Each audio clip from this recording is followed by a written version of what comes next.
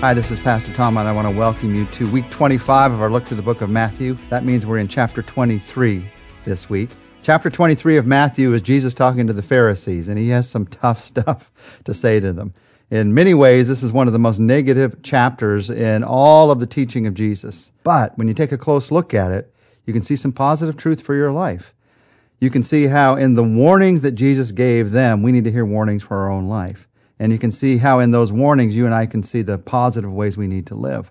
The truth is, we could look back at these Pharisees as hypocrites who lived 2,000 years ago, and this is what Jesus had to say to them. Or we could take a more honest look at this chapter and realize we all struggle with hypocrisy.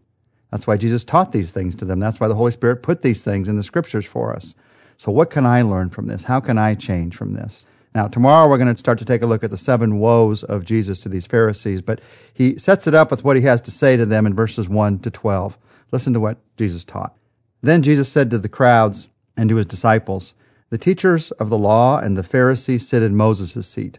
So you must obey them and do everything they tell you, but do not do what they do, for they do not practice what they preach. They tie up heavy loads and they put them on men's shoulders, but they themselves are not willing to lift a finger to move them. Everything they do is done for men to see. They make their phylacteries wide and the tassels on their garments long. They love the place of honor at banquets and the most important seats in the synagogues.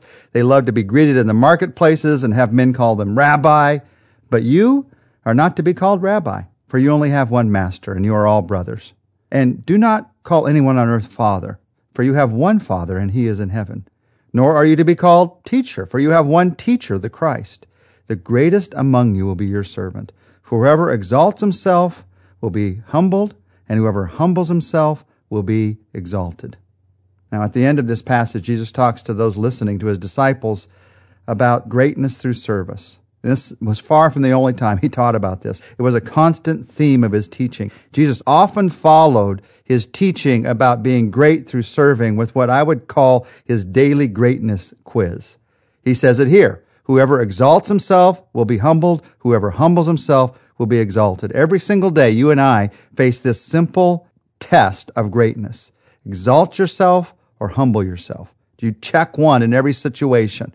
In every relationship, we face this same test. Am I going to exalt myself or humble myself? Choose one. In decisions ranging from the career that you choose, to the car that you drive, to the clothes that you wear, you're choosing, am I going to exalt myself or humble myself? From the greatest dreams to the simplest details, we're facing this daily test.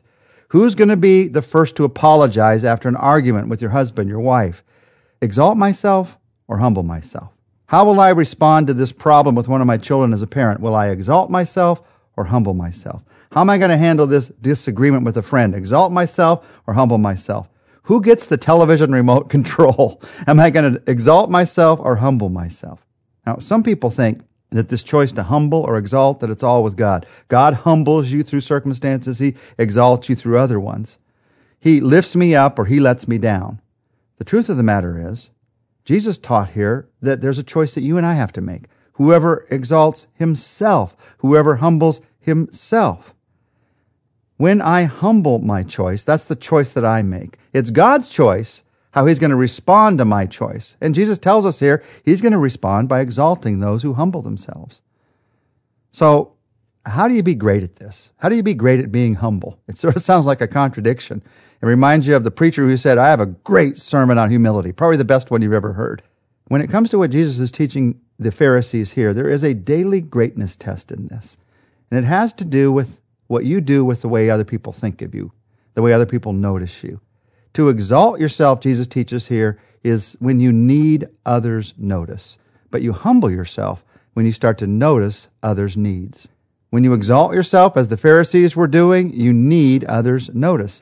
And we all struggle with this. We all like to be noticed by other people. I do. But we can get to a point where we don't just like it or appreciate it, but we actually need it in our lives.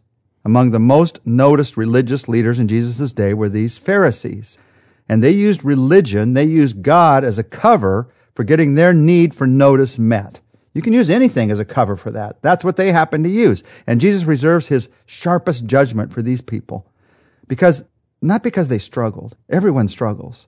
But because they would not admit that they were doing everything religious just to get this need for notice met. Don't be like the Pharisees, Jesus said. Everything they do is done for people to see. And then he goes through this list. He says, first, they make their phylacteries wide. Well, what's a phylactery? I mean, it sounds like something you would see in a natural history museum. We have the exhibit of the fossil remains of the pterodactyl and the brontosaurus and the phylactery. Well, no, it's not anything to do with dinosaurs. It has everything to do with this little tiny box that they would put on their foreheads, and they had a band that they put it on, and it would have a scripture in it. And it was a way of fulfilling what the Old Testament talked about when it talks about taking the scripture and having it on your mind all day long. But what they would do is they would make the band that the phylactery was on bigger and bigger and bigger, so it was more noticeable that they were carrying this scripture around. It's like somebody who gets a bigger Bible and then a bigger Bible and then a bigger Bible. You're not just carrying the Bible so that you can get God's word into your life during the day. You want people to notice that you're carrying the Bible. You want people to notice that your Bible is bigger than their Bible. This struggle that they had, in one way, was a love of symbols. Instead of loving what the symbol meant, they started to love the symbol for what it got them, the notice that it got them. It's one of the struggles that we have. Now, you and I, we don't love the same kinds of symbols. We impress people with symbols like a logo, a certain kind of logo that's on our car that says it's a BMW or a Mercedes, or a certain kind of logo that's on our clothes that says it's by this maker and so it's expensive. Now, God doesn't care about the make of car you drive, I don't believe. You don't have to drive a Hyundai to be a real Christian, but he does care about why you drive what you drive, or why you live where you live, or why you wear what you wear. And if it's all to impress other people, if it's all to be noticed because you need others' notice, Jesus warns us about this love of symbols. He also says they have a love of recognition. He says they love the places of honor at banquets. And when you need other people's notice, you love recognition. You love to be in the first seat. You love to be told to stand up and everybody applaud, recognize who you are. That's when you realize you got to get your notice fix. You need other people's notice. And then finally, he said they had a love of titles. They love to have men call them rabbi. When you fall in love with titles, it's because you're in love with other people noticing you. And Jesus goes through this list and he says to the disciples, don't even let people call you rabbi. Don't let them let you call you father or teacher. And we look at that now and say, should we not call somebody pastor? And I suppose the reason behind it is what's important. With these first followers, Jesus knew what would happen. If they were called rabbi, then the next people would be called senior rabbi, and then the next people would be called the most senior rabbi, and the next would be called the most senior holy rabbi, and then you'd have the most senior holy beneficent rabbi, and it would go on and on and on and on. When you love titles, you have to add more and more and more to show how important you are. Now, I don't think it's wrong necessarily to use a title like pastor or to call your father, father, or to call a teacher, teacher if it's out of love and recognition of what they're doing. But when we want those titles in order to be noticed, in order to have this fix met in our lives of this need for notice, then you know you're in trouble.